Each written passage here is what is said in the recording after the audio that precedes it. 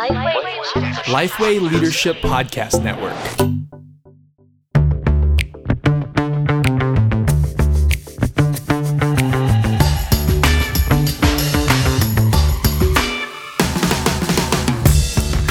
Welcome to The One Thing, a podcast designed to give you one gospel-centered ministry tip every week. Now, we're in the middle of a series all about church planting models. And Derek, can we hear like a bit of your origin story? Like, a lot of people don't know that you were a church planter. You're an inner city church planter. Planted a cool name, Village Church. I think everyone wants to call their church Village. Yes. Can you tell us a bit about that? Well, listen, it sounds a bit defensive, but I'm going to say it anyway. We called it Village Church before Village Church was cool. And we called it Village Church because it met in Kelvin Grove Urban Village. That was the name of the place. So if Matt Chandler's listening, which I'm sure he is, I'm sure Matt's listening, then we called it Village Church first. And any other churches called Village? Are there any other Village Churches in Australia? Village Church Allendale. Oh, Allendale. Yep. Okay. There's a few around, but it is a pretty cool name. Yeah, it is. Now, today we are going to be unpacking the multi-site model, and I'm excited about this series because we're actually going to be looking at this sort of from two different angles. So today we're going to be talking with Scott Curtis, a pastor at Hunter Bible Church up in Newcastle. He planted a campus from Hunter Bible Church about 3 years ago in the Lake Macquarie region, which is to the south of Newcastle. And we're really going to hear from him about his experience of being sent out to start this new campus. So let's listen to him now. So I have a wife, Merrin, and we've got two beautiful kids who are 3.5 years and 3.5 months old, Mackenzie and Zara. My role at HBC is campus director, is one of the hats I wear, and the ministry, overseeing the ministry and across all of church. So when we started the model, before even we planted, before we had the title campus director, it was a focus pastor. And in that model, the focus pastor had no authority, but just all influence. So they were overseeing how the M's were going at a particular congregation. They didn't have any authority whatsoever to make decisions or changes. So they just had to use their woo if they could see and have lots of healthy discussion and conflict and all those kind of things to kind of enact the changes they saw they could do.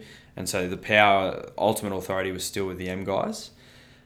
We moved to a multi-site model and planted our third campus and kept it that way, and just found now that we had 3 campuses and the focus guy who was on the ground just seemed to have a better vibe for what was going on within the congregation and was probably more informed to make a bunch of decisions.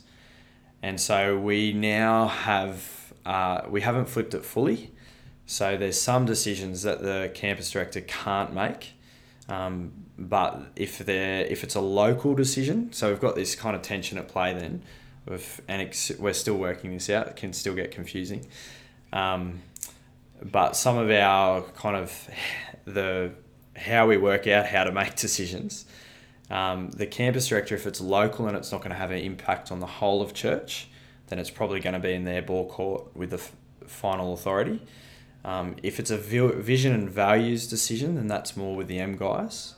But if it's strategy and execution, then that's more with the M guys. So that was Scott Curtis. And one of the things, let me pick up on one thing he said, decision rights. He spoke about decision rights. Now, you've been working with multi-site churches over the last few years quite a bit. What are decision rights? How does it fit within the multi-site conversation? Well, in some ways, every church has to think about how you make decisions. Who ultimately has the authority? The call. There are loads of things that are delegated in church, like decisions about the order and the flow of the service. There might be a consistent liturgy that takes place in most churches, but there's freedom to choose the 3 songs that we kick off with and the song that we end. Or we might make a call that the song post the sermon it's the preacher who actually decides on what that is. But a church might actually decide to hand that responsibility over to a gatherings pastor or over to the congregation pastor to say, you get to make the call on this, and it's actually, your decision. Or it might be handed to the MC. So in some senses, there's nothing new, but there is greater complexity in a multi-site environment. When you've got a number of different campuses and gatherings in different sites with different abilities and technologies or different contexts, you actually need to work out what is a non-negotiable, what is their freedom, and what doesn't really matter. Now, you can do that across a whole bunch of things, like just your communication framework. With emails, we're going to have this as a sign-off, and everyone needs to put the Village Church logo at the bottom, and they need to you need to say these things. It could be, well, we're going to have a weekly email that goes out, and the local campus gets to decide what's said in that, or actually, they've got to say these three things. And personalise one of them. Yeah, and then they can personalise one of them at the bottom. So decision rights are all about actually how do you, who decides, how do you make the call. Now, there's no right or wrong in that in this either, but it is really helpful just in terms of getting clarity for the local campus and for the church as a whole on how to actually make those decisions. So at one extreme, there's centralised decision-making authority. So it's actually it's a central decision.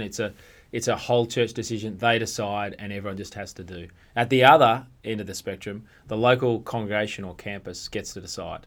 They have the authority and the freedom there.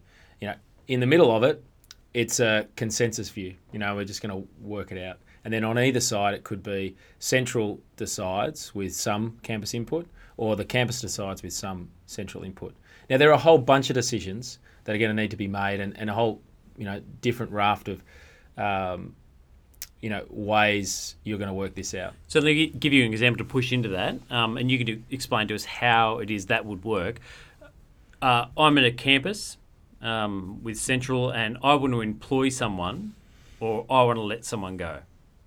How do decision rights play into that decision? Well, in some ways it depends. Who has the authority to hire a staff member or hire a staff team member? Hopefully that's something that's been worked out.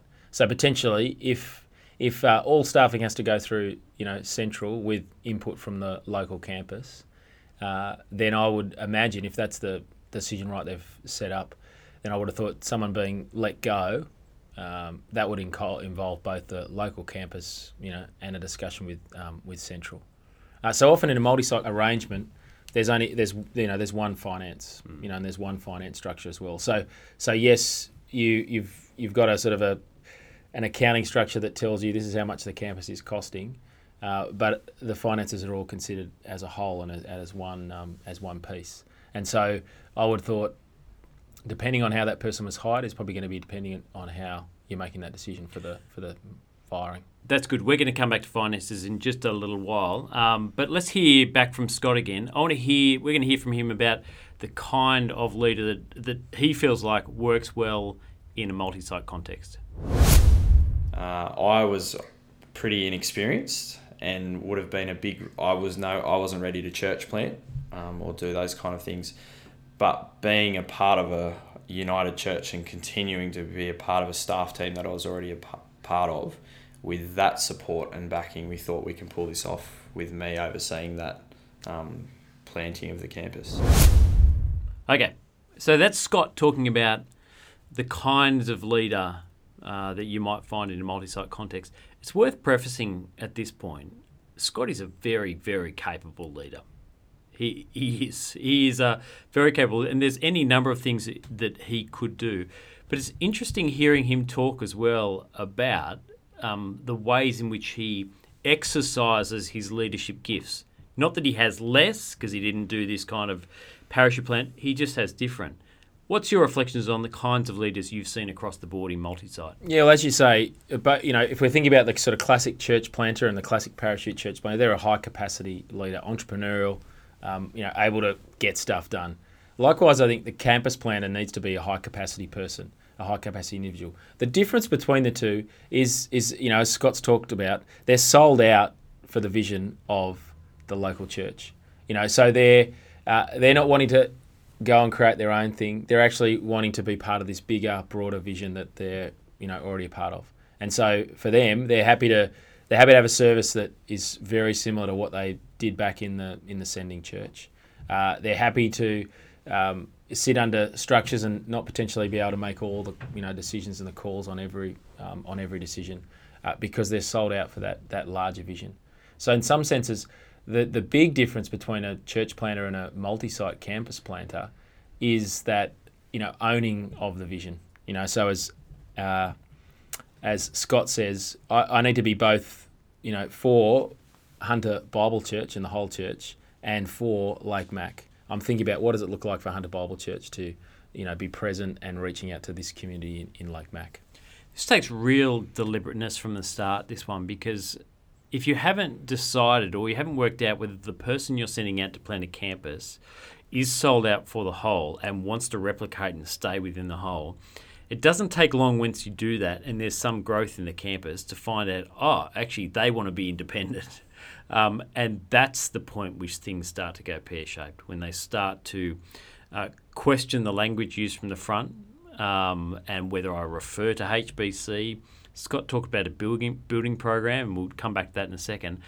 Those kind of things where decision rights aren't clarified or the leader themselves isn't clear on what their role is, that seems to me to be real flashpoints if you haven't decided. Yeah, so I think the tension often comes when you're thinking so much about that local context, and you need extra staffing, or you actually need more resourcing from the mothership, and that's when you get that tension when you can kind of see clearly what needs to happen. And so that's where I think it is important to have that sort of matrix style of leadership where you do have a central services team that that is thinking about the whole, and a campus pastor, planter is actually thinking about what's going to be best for this context. And that, that discussion where someone's thinking about the whole, someone's thinking about the local, actually creates a really, can create a healthy tension where, again, you might not get exactly what you want, but I think the benefit often is that you've got a whole bunch of resources that you might not necessarily have. And I think it's one of the reasons why it's so important, I think, for campus planners often to be actually raised up from within. They have got so much more advantage than bringing someone in from the outside. And so don't hear me saying you can't bring someone in from the outside, but if you are going to be bringing someone in from the outside, then I think they need 18 to sort of 24 months to sit in the system, to incubate, build the relationships, understand those those internal sort of tensions. And that'll give you the strength and the trust, I think, to send them out. And here's where understanding church planting models really helps, because it may be that you realise after a while the leader we have is more suited to a mother-daughter plan. That is being sent out from us with goodwill, finance and support, but they will take it in a different direction. All right, just pause there for a moment because we're going to hear from Scott. He's going to talk about finances. It's a good example of some of the tensions, but the helpfulness within a multi-site context. So finances in the multi-site model is completely unified, which brings cons, but we're convicted about being one united church. And so, for example, we've done a building campaign for our Newcastle campus a few years ago, and we pushed the Lake Mac campus to give just as much, and they did, proportionally. They gave just as much as, even though they're never going to use this building in the future or things like that, one of the benefits was we had them to kind of be able to give and be very generous in a sacrificial way. Yeah. Okay, that's Scott. Now, this is one of the flashpoints that can happen when you've got a campus and then you've got the mother church. You might have a building project here. What's the investment of people who are new to the campus who've never had anything to do with the mothership, giving back to that? And Scott pushes into that. Well, I think he's raised attention quite helpfully, but the key part is actually being one unified church. And so, often that's done, week to week by having the same teaching program, having a gathering and a service structure that actually is consistent and looks the same. You're sharing a whole bunch of small group resources, and you're sharing mission as well. You're doing your mission calendar and your mission activities collectively together. You're also sharing some of those key central services positions, like potentially an operations person. So in many ways, those things all create this shared one church unified vision. If the finances aren't as well, then I think there can quickly be tension points. So to see the whole structure as one budget is really quite helpful. Now, churches divide this up and split it around in many different ways. I've seen a sort of an admin charge for that sort of central admin hub, being passed on or passed to the campuses, which can be helpful, I think, and that can vary sometimes between sort of 10 to 20%. I think the unhelpfulness of that, though, is it can create an us-them dichotomy between this central services team who we're constantly always having to give money to. What do we really get for it? How much do we get? Now, if those tensions are set out at the start, then there won't be a tension, and often there's a real opportunity there for the campus plant getting off at the start to really benefit from, again, a very well resourced central hub or sending church. But the multi-site campus really needs to, from the start, see themselves as having the one budget. And the leader within that, I'm 100% with you. It's drip feed every week. It's not, necessarily always the big things, but it's the constant little things which shape the culture that we are one unified church, and they are committed to that. So I think having a vision that's bigger than your campus is really helpful. I know Hunter Bible Church has a vision. They want to reach all of Newcastle. Now that's over 300,000 people if you think about the whole region. Now, one church isn't just going to be able to do that. They're actually going to need a whole bunch of campuses and a whole bunch of sites because Newcastle itself is getting larger, and there are geographic pockets where people don't travel to and from each other. So having a massive or a bigger vision that one church can't reach, I think, helps the campus see how they're part of the whole. But as you say, the campus planner needs to keep casting that vision. So for the new person joining, they're going to very quickly think this campus is only my church. They need to have an overall sense of what's going on in these other campuses around the place is celebrated and encouraged. So I think often one way I've seen churches do this is to have an all-in day. That's a helpful way to sort of celebrate together the life of the church. And another way is to potentially use things like weekends away or other events. But again, that becomes very hard to do once you get over a certain size. So over 500-600, it's very hard to do that. So I think getting around mission, so your big sort of carols events that you actually can't pull off often as a single church, but collectively you can pull off a larger carols event. It's not all smooth sailing. Bit of conflict in this. Let's hear from Scott and what that's been like. Yeah, so in the multi-site model, it's got to be someone who's sold out on the whole church. There can't be any of... So one of the things that can often make church planners really good is that they're alpha males, kind of let's go get them, that kind of thing. And there's still that on staff team, like we're all, we rub up against each other because of that sometimes. But that's a healthy conflict and we have good chemistry to be able to handle that. But yeah, in the multi-site model, the campus pastor or the campus director in our model has to be on board with the big team first. So there are decisions that we make that I know aren't in favour of Lake Mac fully, but I've got to keep going. Well, we're bigger than HBC. We've got to be bigger. We've got to be Kingdom first.